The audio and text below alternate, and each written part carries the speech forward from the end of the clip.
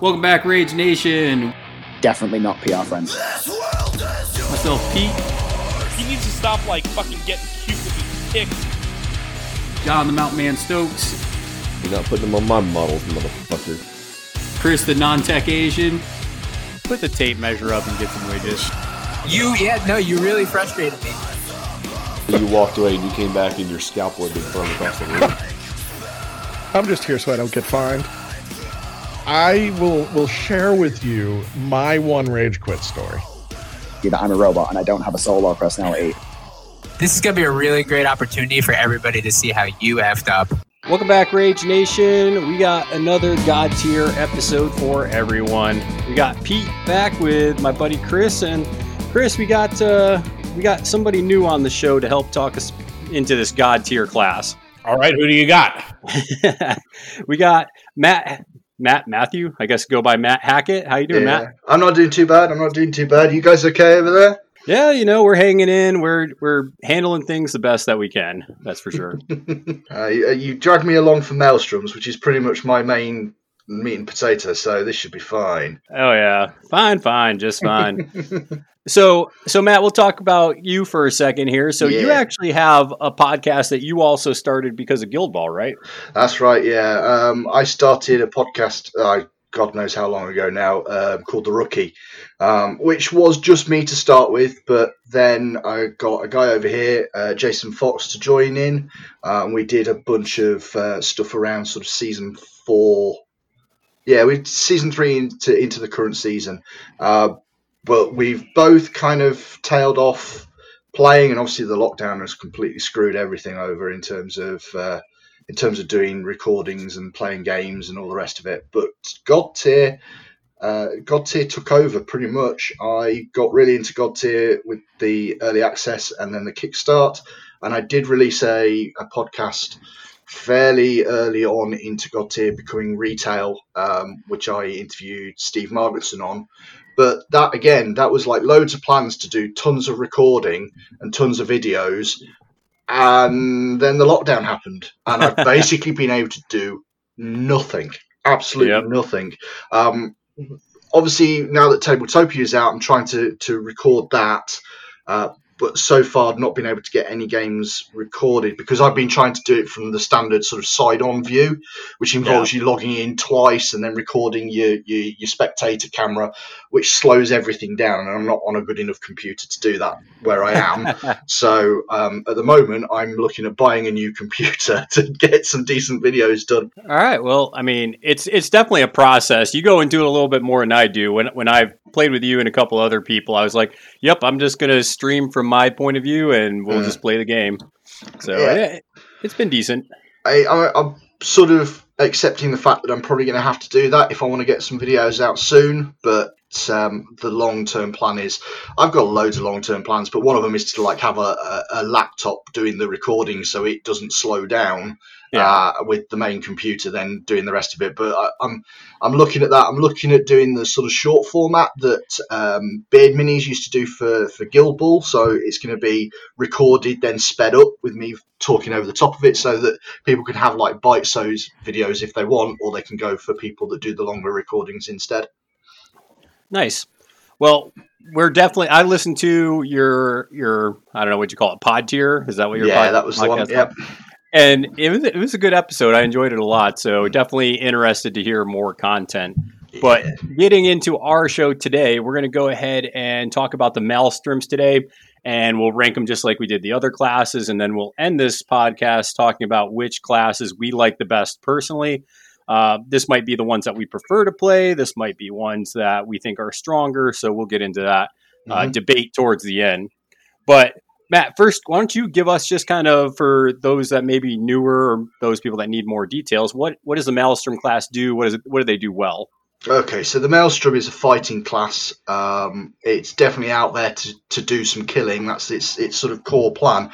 But unlike the Slayers, where you're trying to chip away and then take out those champions for the extra points, the Maelstroms, the only thing they care about is the followers. They want to kill as many followers as possible. They get an extra point for every single follower they kill. So regardless of anything else, you're quickly earning points with them, and they pretty much in my opinion, they can swing games more than the Slayers can because they can choose the right turn to just wipe out entire blocks of followers. Okay. And Chris, what are some of your thoughts about Maelstroms? How have you been finding them as we've gotten into the game? I like them. They're good. Fantastic. Fantastic Nice and class. simple. Are they your favorite class now? Yeah, probably. Yeah, I would say so. Like they're probably the best about one. that more. Okay. And you guys are right. They just do, they're really swingy, right? Mm. And they can just take you from like being way behind in a turn to all of a sudden you hit the ultimate and you got yourself 8 points in one, activation. So they are a really strong class, and in the near future, we're supposedly getting 2 more. Yeah, I know that we're getting a new Slayer in August, so that's interesting to see. Like some kind of Khaleesi looking model there. Yeah, so then they'll have 4 Slayers, which will be awesome. Well, we need 4 Maelstroms. I mean, there's only 3 currently. Well, there's only 3 Slayers currently too. Yeah, they're swinging it with the Maelstroms. They're putting another 2 in. There's a dwarf, looks vaguely sort of Viking-y type dwarf in a similar vein to Rodri rather than Naya. And then there's a new goblin coming along with her samurai goblins. Yep. So we'll have to come back and look at those when they come out. But we're going to go ahead and get into this ranking because there's only 3, but they're pretty interesting and different kind of esque models. So the number 3 Maelstrom that I think we all can agree on is probably Grimgut. So yeah, he's a bag of shit. Literally a bag of shit. Yep. So Grimgut's interesting because he's a Maelstrom, but he kind of doesn't initially look like a Maelstrom because, I mean, he's slow. He has a lot of health. He's 9 hitboxes. I mean, he's 2 and 2 as far as your dodge and armor, so that's nothing to write home about. And where he starts to get different is he can only target followers. So with his attacks, he can only target a follower, and he only gets to kill 1 follower a turn. So, I mean, it's kind of like not as splashy as the other ones. And in order for him to get those multiple points a turn like the other ones have to do, a lot of times that's only going to be on his ultimate with Buffet, because then he can actually target 3 instead of 1. But I will say that his followers are interesting because they can increase the speed of Grimgut by 1. And then they can also slime up to 3 models in a hex. And they can do that twice in activation as long as you don't do anything else. And so, I mean, they can do some of the work, but it's not reliable. I find myself doing slimed a lot, but not killing anything sometimes.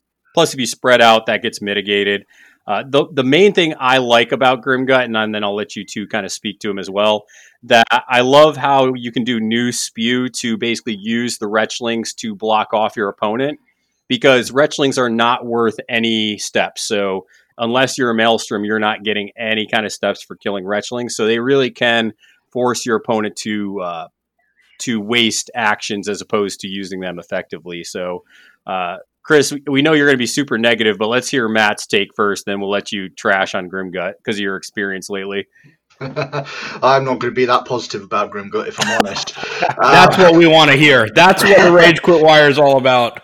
No. I when I first started, I really wanted Grimgut to be really, really cool. I thought, all of the stuff about he was slow, he was different to any other sort of Maelstrom, all of that stuff. I really, really keen on that. I tend to be keen on the stuff that does like out of the box play, and I kind of hoped that Grimgut would do that. But you're right, he's slow.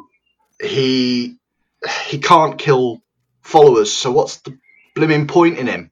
Because he gains the bonus points when he kills followers and he doesn't. So you're not gaining as many points as you need. He ends up being, I mean, you could use him as paperweight, to be fair, but he ends up being like this sort of cheap shaper that's designed to try and block stuff off and control areas, which is fine because his followers, as you said, you can reposition them whenever you want, and they can be used to block stuff off. But when you're blocking stuff off with them, they can't kill Jack. They're just rubbish at it. You have to have them bunched up. So you're going to end up spreading them out, blocking off an area, and then using one of their actions to move them together so you can get a decent attack off. But what you want them to do is attack twice because they can, and you just completely foul up yourself. What's really annoying about all of this as well, and I know you said that they don't score points because the Wretchlings don't think, but I promise you, if you are going to bring Grimgut and somebody has got a Maelstrom in their box, in their hand, they are putting that Maelstrom on the board because they will kill your Wretchlings and gain a point for each one, and they'll be happy. They'll be dead chuffed about this, no problems whatsoever. So I really wanted to like him, and you've shown me that his ultimate is better than I thought it was, because my brain for some reason read that as he could only attack a block of 3 in 1 hex. That's not true. He can attack anybody, but that's the only time he's any good. He's going to give you 1 turn of being really good, and that's it, and that is a waste. Yeah, I like what you said there, Matt, that he's probably actually closer to a Shaper that kind of leans more into Maelstrom.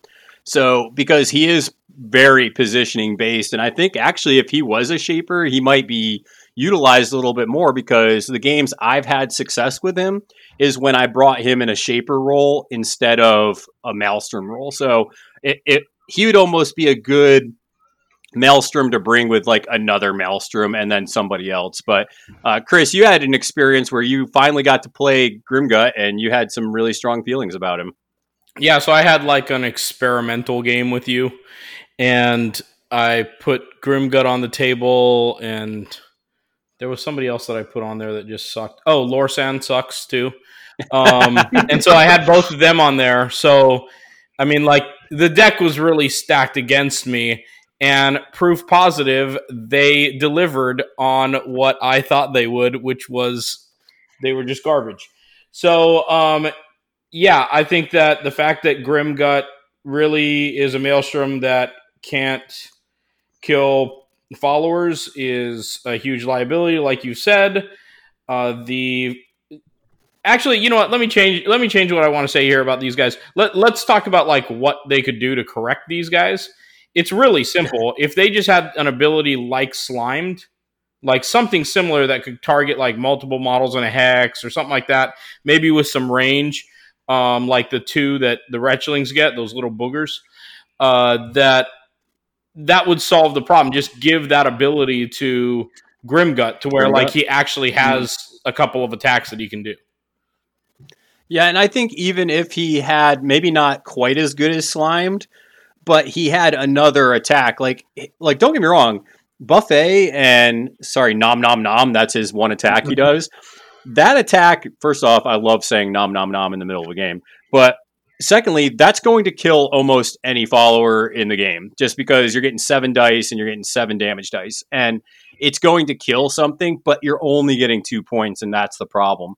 So I agree, Chris, if you had another attack that could target multiple followers, whether it's 2, I'd be fine with another attack that said, hey, target 2 followers, and I'd be all in on the Grimgut train. Well, what if they gave him an ability like Slime, but just took out the second sentence? So he couldn't like do it twice. He could just that's what I'm saying. Time, 3 models, and had similar stats to Slimed to where he was like 4-5 or 5-5 or whatever. So it wasn't as automatic as Nom Nom Nom, but that would solve the problem. It's a simple solution. And the other negative I'll throw at Grimgut's way that I always just count on is Grimgut's going to die at least once or twice. His stats are victim stats. It's just going to take 1 or more attacks to drop him because he has 9 hitboxes. But dodge 2, you're going to hit him, and armor 2, you're taking a bunch of damage, even from followers. Yeah, he's pretty much Slayer victim. He's one of the Slayer victims out there. One of very few, but he is a Slayer victim. You're not going to kill him necessarily in your first turn, but anybody, and I do mean pretty much everybody apart from probably Morrigan, will just kill him. Yep. You know, it's just going to happen at some point. And do you want to give up the extra point for him when you're only going to score 2 a turn off of him? Yeah.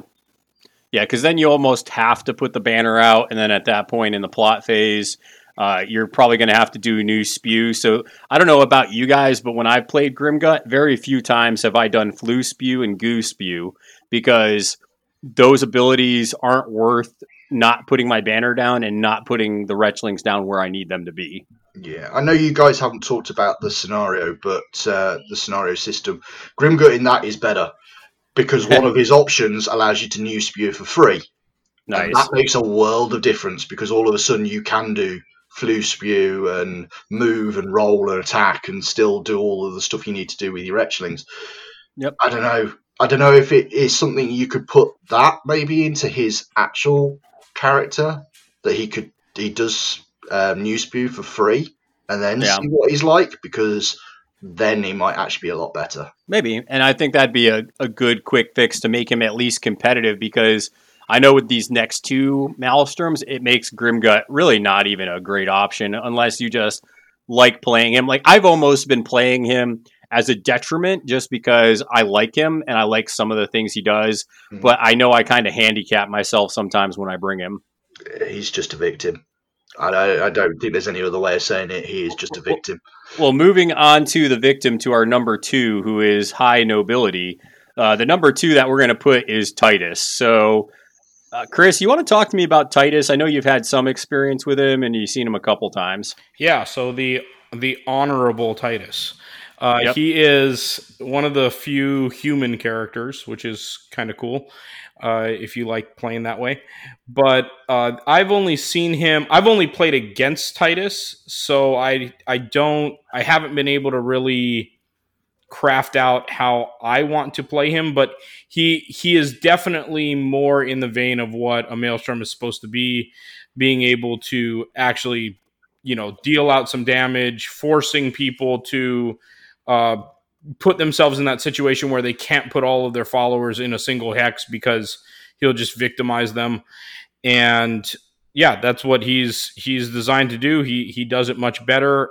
The only real knock I have on this guy is the 5 health, but everything else is so strong. So okay, Matt, what are some of your thoughts on Titus? I really like Titus, but Chris is 100% right. His 5 health is a real problem. He will do something that none of the other Maelstroms will do, which is he will pick on other champions if you want him to. Oh yeah. He can absolutely cane some of the weaker champions, and we've talked about how much Grimgut is a victim. Believe me when I say that Titus will love seeing Grimgut at the other side and will quite happily go and pan his face in. And the big thing with him, so he's a bit like a Slayer in the fact that he can hit other champions, and they're not great rolls. You're only getting a 5 with 6 damage or a 6 with 5 damage. So some champions you're going to miss. You're going to miss them, but he will still have a go.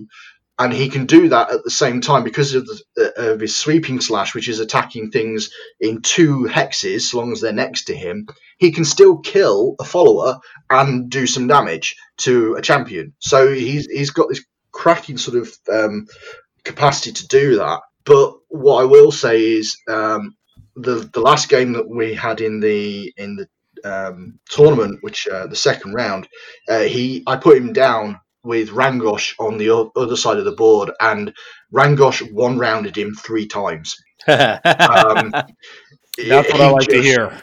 He just gave up points. He just was awful for that. So he's got 3 armor. He's got 3 dodge, which his passive is really good because it pushes it up to 4 and 4 against followers.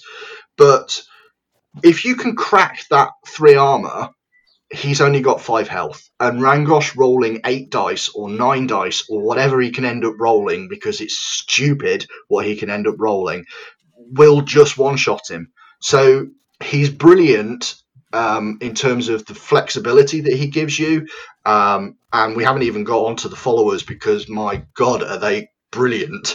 But he will absolutely fall apart in the wrong situation. So, yeah, we'll talk about his followers in a second, but some of the highlights I have for Titus, because you guys are right, he is a glass cannon, but he does have 3 dodge and 3 armor, which is really good. It's a solid stat. I've had trouble killing it a lot. You almost can't send followers into him just because being 4 dodge and 4 armor innate against followers is just disgusting. And the other things that I love about Titus are very much Chris-esque. I could see Chris playing Titus and just yelling, I'm going to challenge you and I'm going to kill you all, because he's this noble guy who he can put out blights on other champions, which is great. And I mean, he gets one back, but that's going to be fine because you're set up to kill somebody. And then the fact that he can move followers into range of him is just amazing, because that can help him set up the kills. And then, his 2 attacks are really flexible. He can either target multiple models in different hexes in the same hex. If he's going into a high dodge model, he can throw 6 dice with Sweeping Slash. Or if he's going into high armor, he can throw in Piercing Strike. So just a really flexible model, and his ultimate is bonkers. Like, when you look at his ultimate, the fact that you can move with him and then move an additional hex, and then you can attack twice. It's just to set this up so people can imagine it. Basically, you can move, you can then take a skill action, which is one of your attacks, and then you move another hex, and then you take another skill action. So, I mean, you're getting so much movement and so much different attacks with the non-linear mobility. It's fantastic with him. So all I took away from that was you saying that I'm a really noble guy. But thank you. I appreciate that. It's nice to be recognized. I took away from that you like screaming at people that you're going to kill them, but I'll leave it to that. Both. Wow, this is like Fox News versus CNN right now. And the Glory Seekers are also just really solid. You get 5 of them. They can move your champions around. Something I saw that one of the guys in the tournament I played, he put a Glory Seeker basically all around the board to start off and put it behind each of his champions. That way he had the option of giving extra mobility to the champions with Roar of Battle. Outflank is awesome just because you can place your Glory Seekers around a model.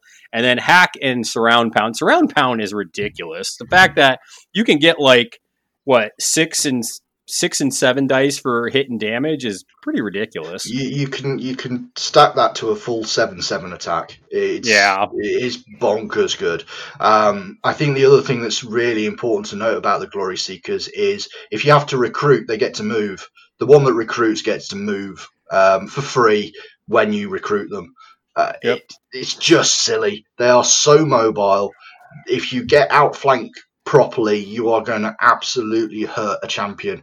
They are champion killers through and through, which gives you that sort of weird dichotomy with Titus, that he is a maelstrom, but he is an absolute risk to any champion as well. Yeah, definitely a good counter pick. You do have to be, when you see somebody that is I would say even Lorsan or definitely Rangosh, that you got to be careful because they can come in and wreck Titus, whereas pretty much everybody else in the game, Titus can have a fair shot at.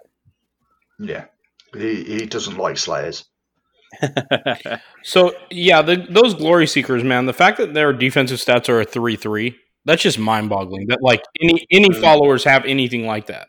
Followers just shouldn't be that strong. I'd say the next hardest followers to kill are probably the Splashlings, just because they're like a 4/1 and 8, and they can obviously get boons on themselves. But the Glory Seekers are definitely hard to kill as well. The dwarves in the right place can be awful to kill because they can be 2/5 or something. Armor 5, yeah. Yeah, so.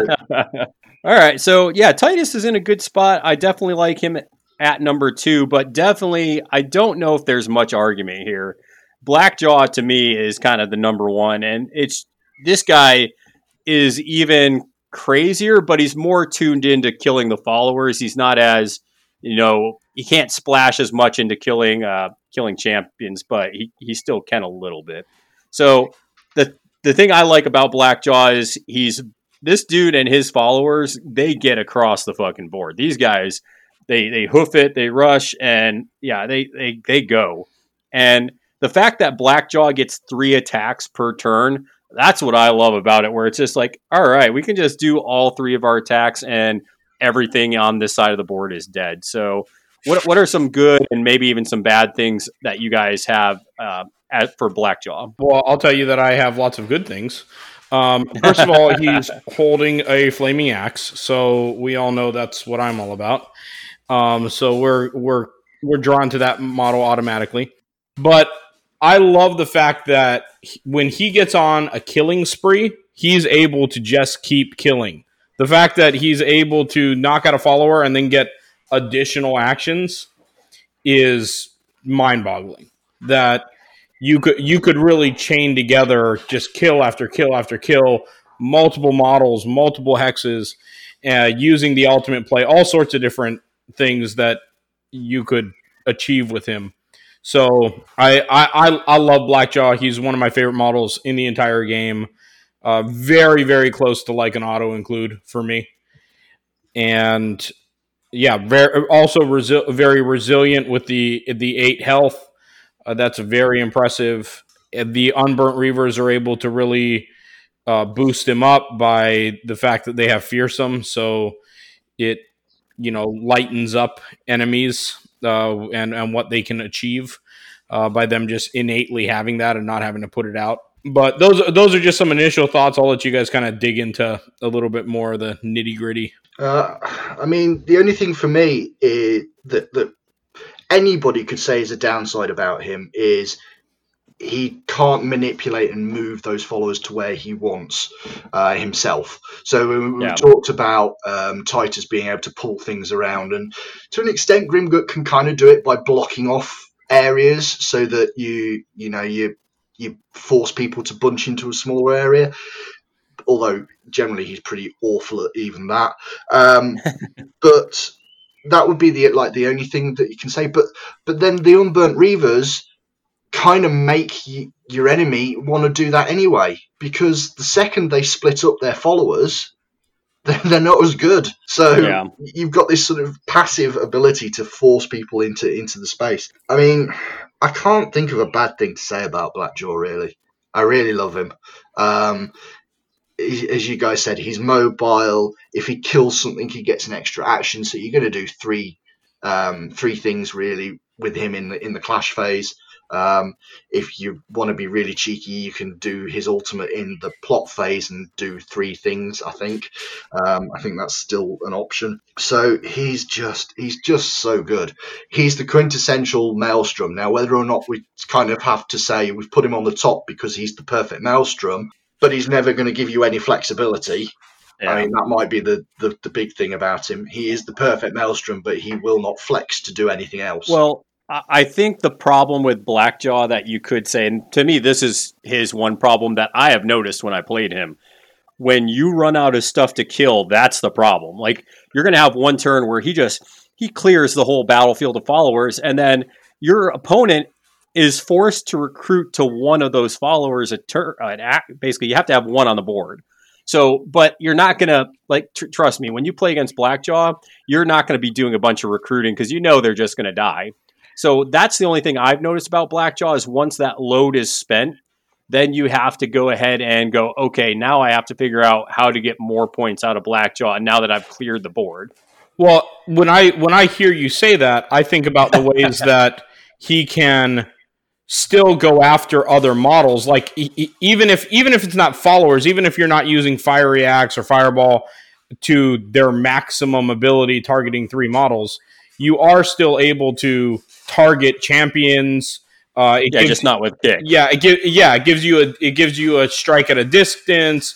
The Unburnt Reavers are able to you victimize Lorsan in that game that we played, right? Because Lorsan sucks and is weak, and Blackjaw's good. She sucks. So I like Blackjaw because I like the synergy between the Unburnt Reavers encouraging people to bunch up and then Blackjaw killing them. But he is one of the most dependable models to get you a win on an important turn. Yeah. And I'm starting to kind of change how I'm thinking about Godtear a little bit, in the sense that I think that your approach needs to be, what are 3 champions, each of which are able to win you a turn on their own? Yeah. And that's not something that I've heard people really talk about, but it's an approach that matters, right? Can Rangosh be the difference in winning a turn by taking out an opposing champion? Can Wraith or Shale be the difference in winning you a turn because of the way they combine their abilities? Blackjaw is one of the most clear examples of being able to do that. Yeah, I think that's a really interesting way to think about it, because I was in a tournament game yesterday, and there was a turn where it's like, man, I really want to win this turn, but the champion I have left can't do that, just because it was Grimgut, because I spent his ultimate, and I'm like, well, now he can't win me the turn. Probably not, just because I can't depend on the Retchlings to get me those points. And even then, it's only 1 point when I kill a dude. So I think you're right, Chris. That's an interesting way to think about it. And the last thing I want to mention about Blackjaw before we keep talking about this is that his ultimate is a good example of maybe what Grimguts should be instead. Because if you look at Firestorm, you can target up to 5 followers, and that's within 2 hexes. Yeah. So whereas Grimgut, he can only target 3, and he has to be adjacent. So I think that's a really interesting ultimate compared to Grimguts, which is good, just it's not targeting 5 followers good. So. I think if anybody wants to know why we criticise Grimgut so much, you just have to put the Grimgut card next to the Blackjaw card and just have a look at the way it's set up, because Blackjaw is so focused on and so capable of doing what he is designed to do and gain those bonus points. And I really, what Chris said about champions that can win you a turn, I really like that. I think that's really good. And the one thing I will kind of point out with Blackjaw is he doesn't need to use his ultimate to win you a turn. He really can do it without using that. And if you really want to be sort of, you would really want to take Chris's analogy to the absolute limit. Technically, you need 3 champions that can win you 2 turns. Because if you win the second and the third, you've won the game. Yeah. So you only need to really have champions that can win you those 2 turns. Blackjaw will do that without using an ultimate 1 turn and by using the ultimate the second turn, so long as there is enough stuff on the board for him to do it. Yeah. Yeah, I definitely agree with that. And I'm going to probably start thinking about that more and more as I pick champions, because there have been times where I've just been like, man, this champion's fun, but they're really not helping me win the game. And that's been models like, for me, Rattlebones, and obviously Morgan's one of those models. And it's just, there's times where it's like, yeah, they're fun, but they're not helping me win. So we got kind of all the Maelstroms lined up. And I think that now that we've talked about all 4 of these classes, which class do you guys, let's start with what class do you like the most, and then we'll go into which one we think is the most powerful. But let's start with just what's your favorite class in this game, and we'll start with you, Matt, since you're the guest of the show here. I'm a Shaper. 100% Shaper is my class. Yeah, in our game, didn't you bring 2 Shapers? I did. I bought both Wraith and Shale, and the sheer manipulation, just the sheer capacity to go, yeah, you've done all of this stuff, and you've put all of your banners there, and you've got all of your champions around it, and all I'm going to do is jump right into the middle of you and scatter everything, and now I've got complete free access, or I'm going to use Shale to jump something around so that you can't go where you're going to need to go next turn. I'm going to move all of these hexes out of the way. I'm going to be wherever I want to be, hurting whoever I want, because those 2, especially those 2 Shapers, will do you some damage. And you can just take the heart out of the opponent's game. And the thing is with them, they can win you turns. They probably need their ultimates to do it in most cases, but they certainly can win you those turns. But what they do outside of those ultimate turns, in just the capacity to shift everything around in your favour, I think that's really potent, and I think that's really powerful. It is. Yeah, because I can tell you, watching you untangle my turn with 2 Shapers was definitely frustrating. So I can say that was not fun for me. Mission accomplished. Yeah. So, Chris, what about you? What's your favorite class that you're starting to find in Godtear? So I'm a little bit torn here, right? Because definitely the top 2 are Shapers and Maelstroms, and I'm leaning toward the Maelstroms because of the playstyle element. Yeah. And because I think Blackjaw is such a high-level champion. Beast. But the fact that you have so many good options of shapers, right? That there are 3 shapers that all of which are totally viable in Naya, Shale, and Wraith. The fact that class exists and has so many strong models within it, I can totally see somebody saying that they want to claim that shapers are like the best of the best of the classes. But my argument for the Maelstroms ultimately comes down to this. Maelstroms are the only class that is able to get their battle ladder bonus points multiple times in a turn as a normal function of what they're doing. So with Shapers, they're going to get an extra when they place. The Guardians are going to get an extra when their banner lasts till the end of the turn, and then obviously the Slayers get their extra when they kill a champion. But the fact that Maelstroms can chain together those bonus points and get 3 extra bonus points in a turn, I think that makes the class very, very powerful. Yeah, and I'm going to go a different route just because I've played a lot of games now. I'm probably somewhere upwards towards a couple dozen games now of Godtear. And I'm just going to say that out of all the classes, I have the most fun when I have a Guardian in the 3. Now, that's not saying that it's the most powerful because we'll talk about that in a sec, but I have the most fun playing Guardians. And I love Half Tusk. I love the fact that he just punches you in the mouth and just hangs around the middle. I love Finbar is one I'm going to play more. I've only had 1 or 2 games with him. Rodri, even though he can become victimized movement-wise, I still love having him in my list. And then I've really, really kind of come around on Mournblade. I've seen the Lorsan and Sneaky Pete match up into him, and it can be inconvenient, and they get points off of it, but it's still to the point where if you're still doing your thing, you get free rallies anyway, so that doesn't really matter for Mournblade. So I love the positioning game around the banner, and then I'm starting to lean into having a Maelstrom and a Shaper usually paired up with my Guardian, but the Guardians are the ones that are really interesting me as a player so far. But let's switch to the other side now with which is the most powerful class. So which one is the class where it's like this one is going to get you the most work or the most power or the most points and steps? Maelstroms. You can't really argue with that. Are you in agreeing with that there, Chris? I think I've laid out my case pretty well. As much as I love the Shapers, you as I said before, especially with Blackjaw, you will win turns off of your Maelstrom. No problems whatsoever. Even though Grimgut might actually be one of the weakest models in the game, they still have 2 that can outright win you turns without having to ultimate. And that's no other class does that. Yeah, I think what Chris said, where the bonus point you get with the thing you're wanting to do, and you get it multiple times throughout the turn.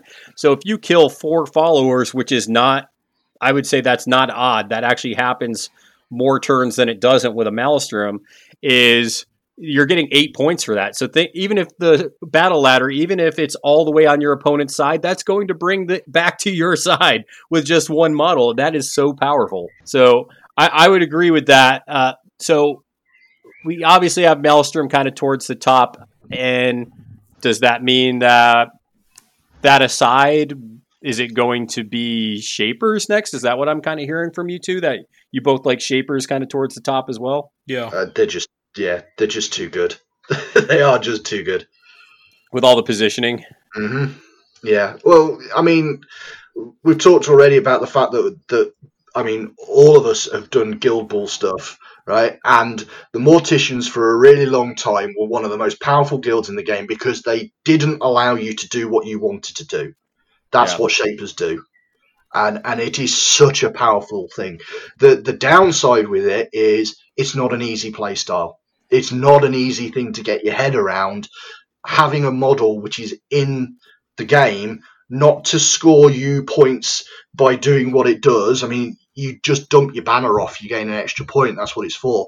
But what they want to do is that entire clash phase is shift things around, move stuff about so that your opponent can't do what they want to do. That is not an easy play style, but it is very, very powerful. So, Matt, as you say that, I think that you could also make the argument that, like, it's very freeing in the sense that because they're not designed to go to battle and do a bunch of damage, right? You're able to use their abilities in the very specific way that they are designed to be used. And so all you have to do, like you said, you just drop off their banner, right? And then their only job is to be disruptive. Their only job is to throw a monkey wrench into things. It's not like Guild Ball where you're playing the Morticians and you're having to say, okay, well, I can do all of these janky things, but I also have to find a way to take out some models, and I also got to find a way to score. In this case, it's like, hey, you're free to only do the janky things. That's what they're designed for, and you don't have the options of doing the other things. Yeah, no, I agree with you. They're not morticians in that level of complexity, but I do think it's harder sometimes to, as a player, certainly a new player, is to look at what your opponent has got on their side of the board and work out what they want to do. And your shaper needs to be able to know what the opponent wants to do so that they can throw that monkey wrench in the right place. So while 100% with you, they are not as complex because they don't have to do the takeouts. They don't have to score the goal. They are only there to disrupt. It is still a harder play style than I've got a Slayer, so I'm going to kill people. I've got a Guardian, so I'm going to stand still. And I've got a Maelstrom, so I'm going to kill followers. They are still more complex.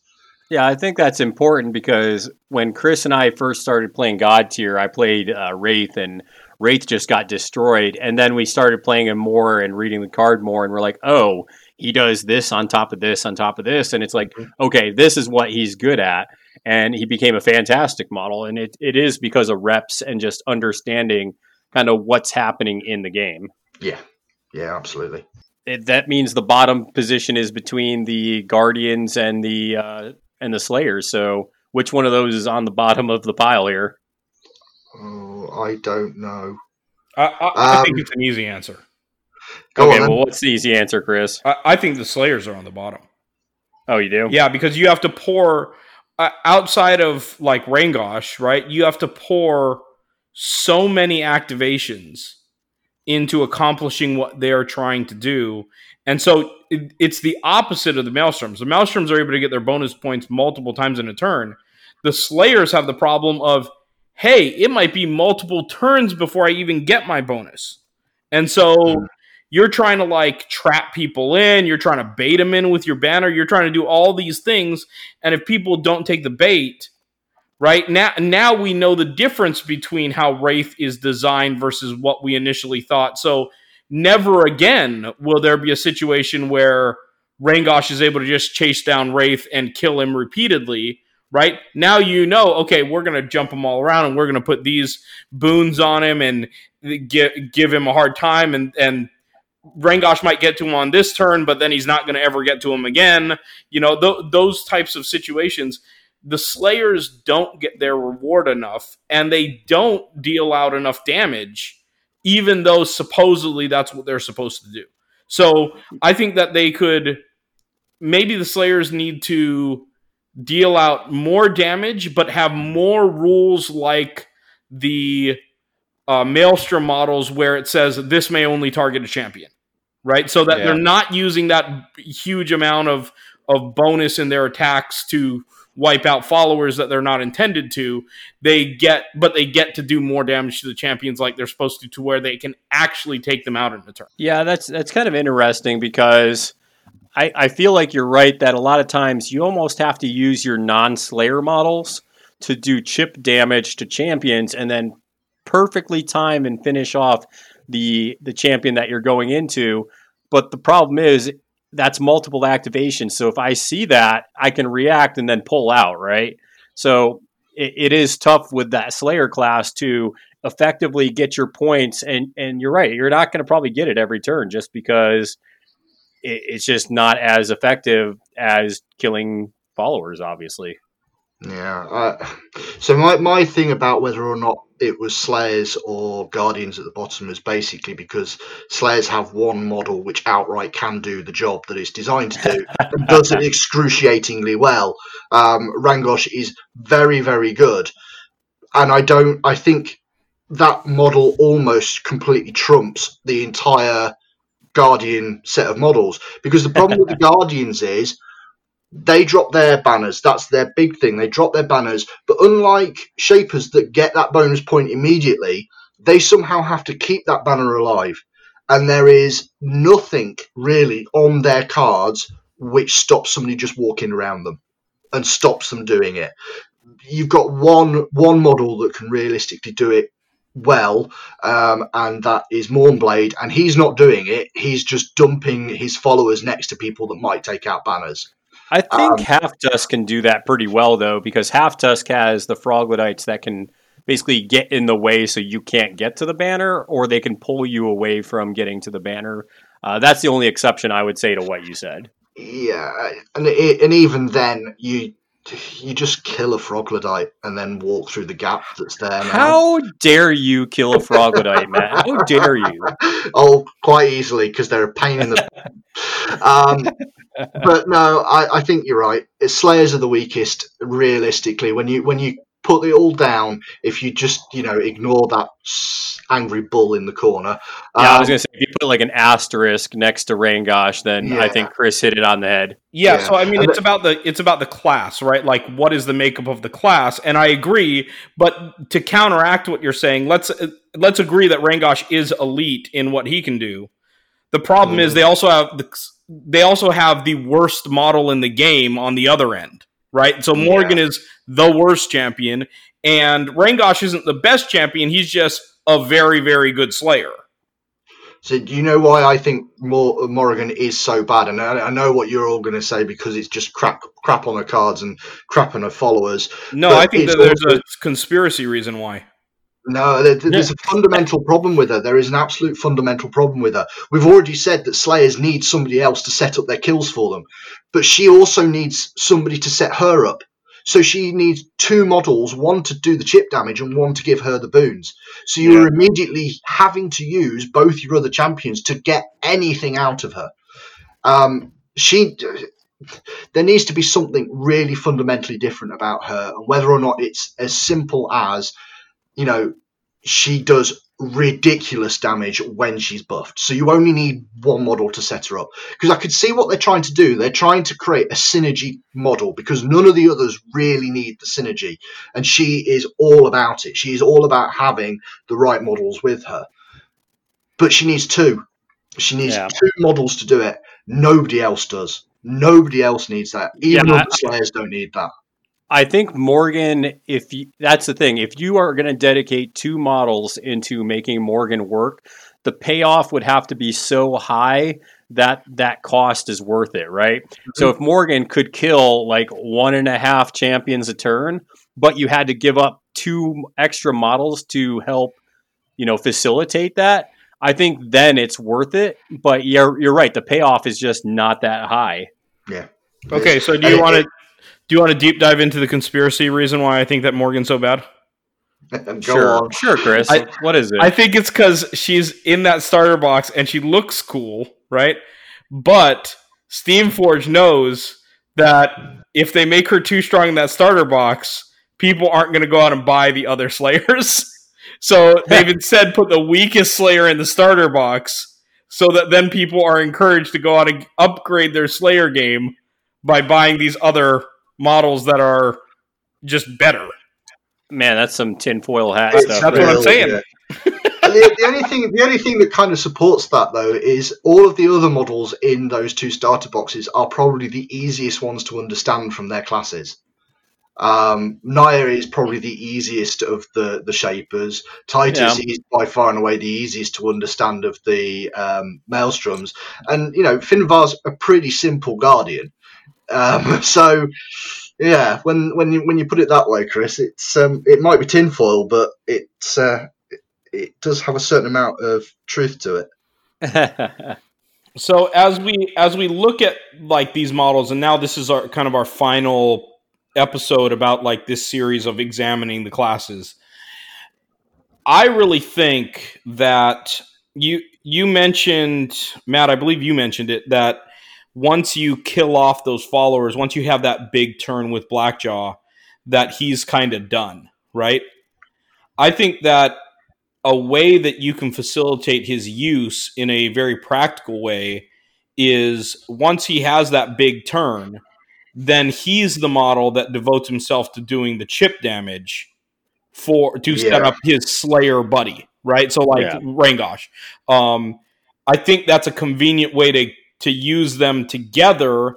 You try and take out champions, and then, after a few recruit actions, people have more followers on the board, and he's able to go clean house again as a Maelstrom. So I'm just trying to point out to people thoughts as far as combos that are practical ones. And I know what we've said about Slayers being at the bottom, but I think the other thing to look at is what else they can do. Because, I mean, it's all sort of like this weird balance. What is the problem with Slayers? Well, they don't do what they're supposed to do very well. But what else can they do? Well, Sneaky Pete's fantastic for his maneuvering, his ability to shift around. He can plant banners, he can crush banners way better than a lot of other models can because of his mobility. But he's also got that fact that he will always do a little bit of damage. So that can be really useful. It can be really, really good to have that. The downside is there are other models that do it as well. So it's not unique to him. But there is still use for Slayers. They're just not going to do what you expect them to do, which is this finding a champion that they can face off against and outright butchering it. Again, there is one case where that is true, and absolutely Rangosh does that without really having to think too hard about it. But every model is viable to an extent. It's just what you can get out of them. Maybe apart from Morrigan. Yeah, so let me ask you guys this. So we have this new Slayer coming out in August with Khaleesi. I don't know what her real name is, but she has a dragon, right? Kira, I think. Yeah. So what does she need to bring to make the Slayers more interesting or more usable on the battlefield? Probably some Dothraki riders, I'm guessing. Some screamers riding. Well, from everything I'm looking at it, it looks like she doesn't do the slaying. She's got 2 dragons, which from everything that I can see, they've not shown us much. They've talked about it a little bit. They've shown us a comic strip with her, and the sort of indication there is when she kills things, you can boon your other models, which sounds like a heck of a lot of fun. But the other implication is she doesn't do a lot of the killing; it's her dragons. So you're going to have something a little bit like Grimgut with that, and that I'm not sure I like that, because Grimgut's thing is he doesn't do the killing; it's his followers that do. Well, you're not really getting your bonus points there. So unless the dragons can outright kill anything, like a sort of mini Rangosh, by ganging up on it, or they're really cool because you can split them out and they can be slowly but surely killing 2 things because they're relatively effective, but they can't do it straight off the bat. I don't know. Or they change your card, right? Like they could change your card to where when she kills a champion, she doesn't get the bonus, but when her followers kill the champion, they do, right? They could invert the ability to where it's still a Slayer ability. You're still targeting champions, but the followers get the bonus instead. Yeah. We haven't seen the card, right? So I'm not saying that that's what it would be, but that's a way of solving that. And I wouldn't mind seeing more models that are like Shale and Landslide, where you kind of get more work out of the followers, and the followers do the heavy lifting, and then the champion supports, right? I think that's kind of cool. Yeah, because in the comic, they do strongly hint that the dragon's the one that did all the work. I mean, Finvar even says, I think your dragons did all the work taking out Blackjaw, and then she threatens him with the dragons. Yeah. It's I don't know. She looks interesting. I like the model because we've seen a 3D print over here when they did the Godtear release event up in Manchester, which has these two really lovely models for the dragons, and she's a nice enough model as is. I really do think that they've probably gone for the followers do the work. I don't know if that'll fix Slayers. Slayers need something fundamentally new on their cards, which basically says if you do this to a champion, you get bonus dice, or this is only for targeting champions, but it will just absolutely annihilate or get very close. There's only one question I do have on this, though, is have they done it this way? Have they done it so that Slayers take their time and it takes a while to kill a champion? Because losing an action on a champion is actually really, really difficult to survive. And if Slayers were just killing a model every single turn, would it be an NPE? Yeah, I mean, that's interesting because I think about a lot of the games that I've had, and a lot of times where you start to see the separation in steps is if I take out your champion, whether it's with a Slayer or whatever, that I then get to push you 2 hexes away, and now you're down an activation where you can't move and plant your banner. Mm-hmm. So I think that's a really great point because it is powerful to take that one action, and it is powerful to reposition a model 2 hexes away. So I think that's probably a thought that is important to think about when you're playing your game, and how important it is taking out models can be. Yeah, it's just a shame that in order to get that bonus, a class which is specifically designed to do it doesn't do it very well. But I would agree with that. I would say Rengosh obviously does it super well, and then I would say Sneaky Pete, especially on his ultimate turn, he can just hop in and take out a champion out of nowhere. So Lorisan can do it if your dice are favorable, but I feel like she really depends on the dice. Yeah, she's good, but she does. She's much more dice intensive. Her skills are obviously designed to be set up so you've got a really good one against somebody that's got high dodge, and you've got a really good one against somebody that's got low dodge but potentially high armor, or at least mediocre armor. But she doesn't have a way of really cracking through all of the health that a lot of these models have, and that's her problem. Yeah, I think with Lorisan, her issue is, did Mystical Arrow actually kill stuff? Yes, she had a good game. No, she had a really bad game. Yeah, and there are very few things that Mystical Arrow will kill. So that's not so great, is it? Or times that it will hit. Yeah. Well, there is that. But generally speaking, you tend to find the people that she can hit with Mystic Arrow have a lot of armor, so 5 dice worth of damage isn't going to do a lot. Those people that she can't hit with it will get hit by Snipe, but then she's only doing 4 dice of damage once. And, yes, they're probably not got a lot of armor, but they're still going to have a reasonable amount of health. One of the lowest health models in the game is Titus, and that's 5. So So looking at everything we talked about, it's definitely been a lot of fun dissecting these different classes. And as Chris and I move forward, we'll probably start getting back into talking about the different scenarios. That's something we did with one of our episodes previous. But before we kind of sign out of this, is there anything, Matt, that you want to plug or share besides just obviously your podcast? That hopefully we'll get more episodes. Wait a second, Pete. There's something that we need to ask him. Okay. Do you have a good rage quit story?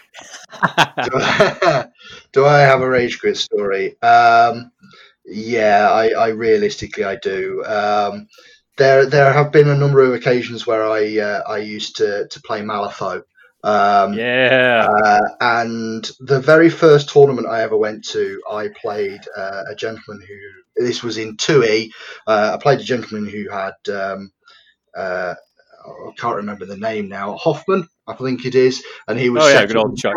the proper full-blown By the time his last thing activates, it's going to absolutely annihilate anybody that it stands next to, because it's gained all of these buffs and all of these boons. It was the first tournament I was playing, and I was playing Pandora, and I went ahead, moved Pandora forwards, and got her into a position where by the second turn I was going to be absolutely capable of doing some damage, I thought. And he promptly moved Hoffman forwards and one-rounded Pandora. Oh dear. And I will admit that at that point I shouted quite loudly about how treating a new player this way was not on. How on earth? How dare he do this to me in my first tournament ever? I went black and blue, stormed out of the building. At the end of the first turn, just conceded the game. I was not in a good mood. I came back in a few minutes later, the most sheepish look on my face as I'd calmed myself down, went up to him, apologised, then turned round to a mate of mine who was there, who said, "You do realise that's also the number one player in the country, don't you?" Like, oh great. Yeah, now I've made myself out to be a jackass, haven't I? Was that James Doxey? No, not James. I can't remember his name. That's fine. We won't mention the name. I don't want to make anybody feel bad, but I think that is important though. And Chris is a lot better at this than I am, because when I play a new player, I tend to get the win in hand and then I back off. Mm-hmm. So I'm not gonna. I wouldn't have done what he did, where he just wipes out your entire faction. But I would have, gotten enough points ahead where it's like, okay, now even if I give him some stuff and we have some fun, I'm still gonna win the game. Yeah, like a cat with a mouse. You're a dick. Whereas Chris will like playing Guild Ball. He's like, oh yeah, I'll show him how to make a goal, maybe 2 goals, but then I'm gonna turn it on. Mm-hmm. Yeah, I mean, I think that a truly great player has like complete control, right? This is like the type of thing where when you hear people that do like bullshit martial arts talk about this all the time, like, oh, I can't do this, because it's so dangerous that like one touch will kill you, right? Like all these sort of bullshit claims, right? But if you're good enough to like pressure point attack someone and kill them, you're good enough not to as well. And so if you're really an elite player, right, you should be good enough to be able to scale your play to where you create a good experience, not so much for everybody that you play against, but especially for a new player that's getting into the game. You should be able to scale and have enough talent to scale to where they have a good time and you don't let it get out of hand.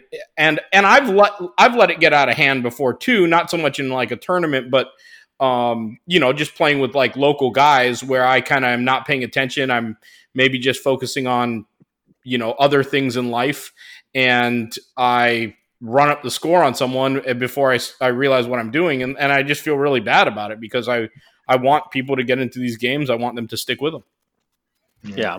I think there's a lot to be said for people that also know, for people that know me, they know that I get angry at myself if I make a mistake, which blatantly loses me the game. But the worst thing for me is when I will allow somebody to take something back, even though they are a good player, because I want to make this good atmosphere and this good game and everything else. And that winds me up so much. It winds me up that I've allowed myself to give them that freebie.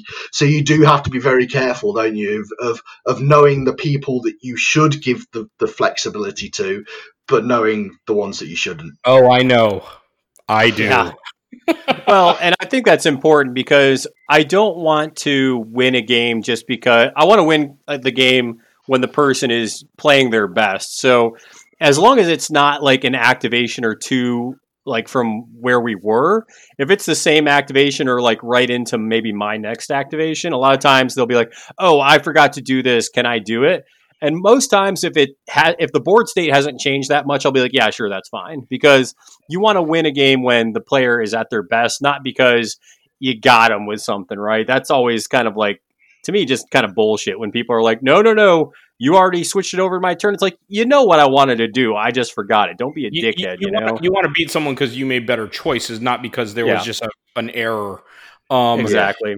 So, yeah, I mean, like, the way that I kind of handle that these days is obviously, toward the end of a game where it's like game changing, like that can kind of influence things. But if someone does something like that and it's kind of early on, I just say, okay, I'm going to let you take that back. But if I have a similar situation, you're going to let me take it back, right?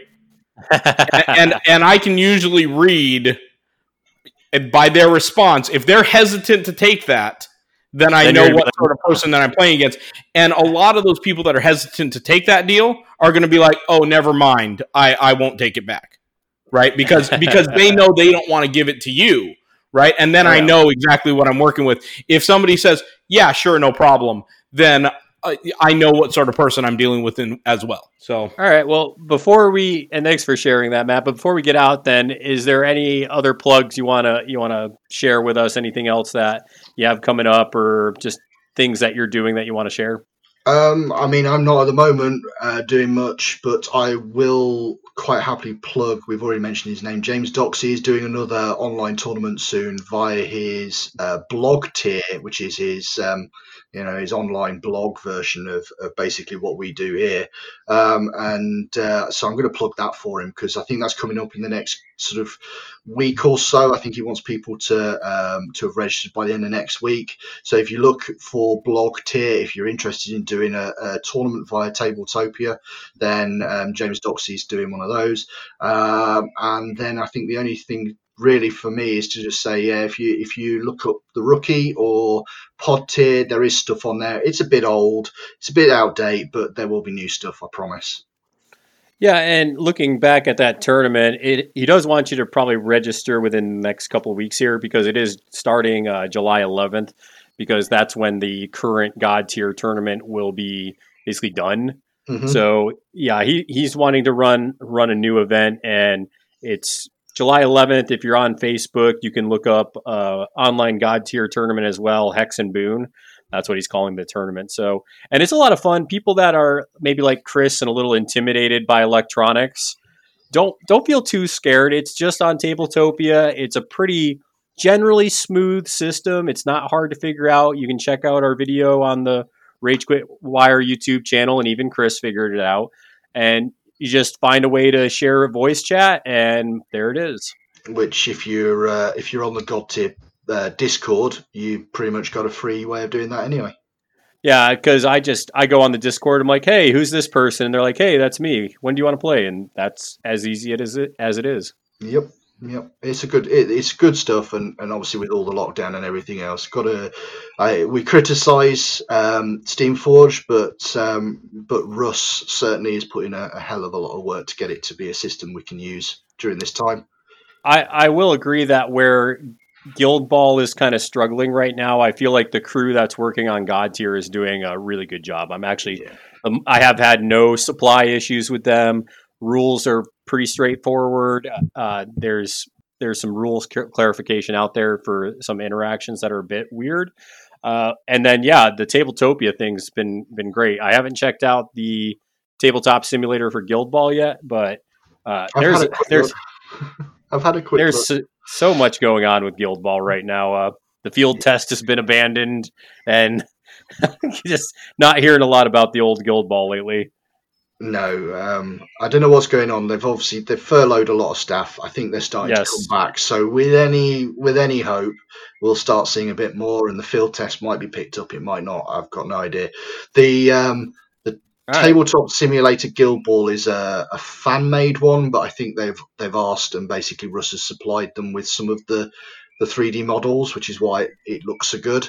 But they don't have everything in there. So yeah, I'm actually going to put out a video of me kind of just going around looking at the different models and how easy it is to move stuff on the pitch. So people can be on the lookout for that as well. Do they have all the butchers in there?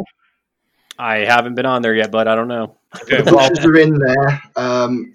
basically there are 4 teams in there. So there's butchers, brewers, fish, and masons. And you've got all of the, in terms of 3D models, you've got all of the 12 from the 2 core boxes. So you don't have third captain, you don't have rookie, and you don't have the Union and Chains. But there are proxy bases which are rubbish, but they're good enough. Well, they're rubbish in so much as if you say play Masons and you wanted to have your Union in Chains model, your rookie model, and your new captain, you've got 3 30mm empty bases. So how the heck do you know which one's which? But everything else is in there, and all of the cards are in there, so you've got no problems with that. All of the cards are there for you. So there are options. You can proxy models, obviously, if you wanted to, with either the blank bases or just another model that has the same size base. So there are options. Okay. Yeah, Tabletop Simulator is usually pretty good, but it can be a little clunky to use sometimes. So that's one of the things I was wanting to test out here when I stream that sometime this weekend, probably. Mm-hmm. It's worth a look at. Well, Chris, anything you want to say or plug before we get on out of here? I don't think so. Am I forgetting anything? I mean, no, I was just seeing if there was something. Ooh, I do know something that you might be excited about. Okay. Ooh, get me excited. What was that? What's that new Steamforged game that they got coming out? Is it Event Horizon, Dawn Horizon? Horizon Zero Dawn. Yeah, that one. So I saw that they got I don't know if it's an access or what it is, but they have that coming out here very, very soon, which I thought you would be interested to know and see. I'll have to look into that because I did get the Kickstarter. Yeah, so let's see here. Limited edition late pledge available now, Chris. Ooh. Well, I don't need a late pledge. I just need my pledge. My one I put in when it was happening. Well, if you have $360 worth, you can get the expansions in the board game. I don't remember how much I pledged for, but I do need to make sure I get it and they have my proper address. Yeah. No, I didn't go in for that one, but I wish I had. The models look lovely. Yeah, Steamforged does such a good job with models. That's fantastic. But no, I don't have any of that. I am excited to go pick up The Last of Us 2 this weekend and be playing some video games. All right. Well, with that being said, thanks again for coming on, Matt. And everybody else, don't forget to check out our YouTube page. If you want to support the show directly, you can also become a patron. We've had a couple patrons show up, and which allowed us to get some new software to start making video content better. And yeah, we're also got new dice that are in the pipes right now being worked at. I actually got the design kind of set together, and we're going to hopefully order those soon as well for the new patrons. But with that being said, make sure that you guys roll dice, roll salt. Throw salt. Nope, got that wrong. Chris, you want to throw that? Chris, take it away, Chris. I bet Matt could do it better. Do you want to give it a shot, Matt? You've listened to the podcast before. No, I'm gonna skip on that one because I'll forget. I'll do exactly the same as people do. I will stumble over it like a muppet. So, all right. Well, we'll talk to all of you later. Until then, roll dice, throw salt, and we're out. Peace.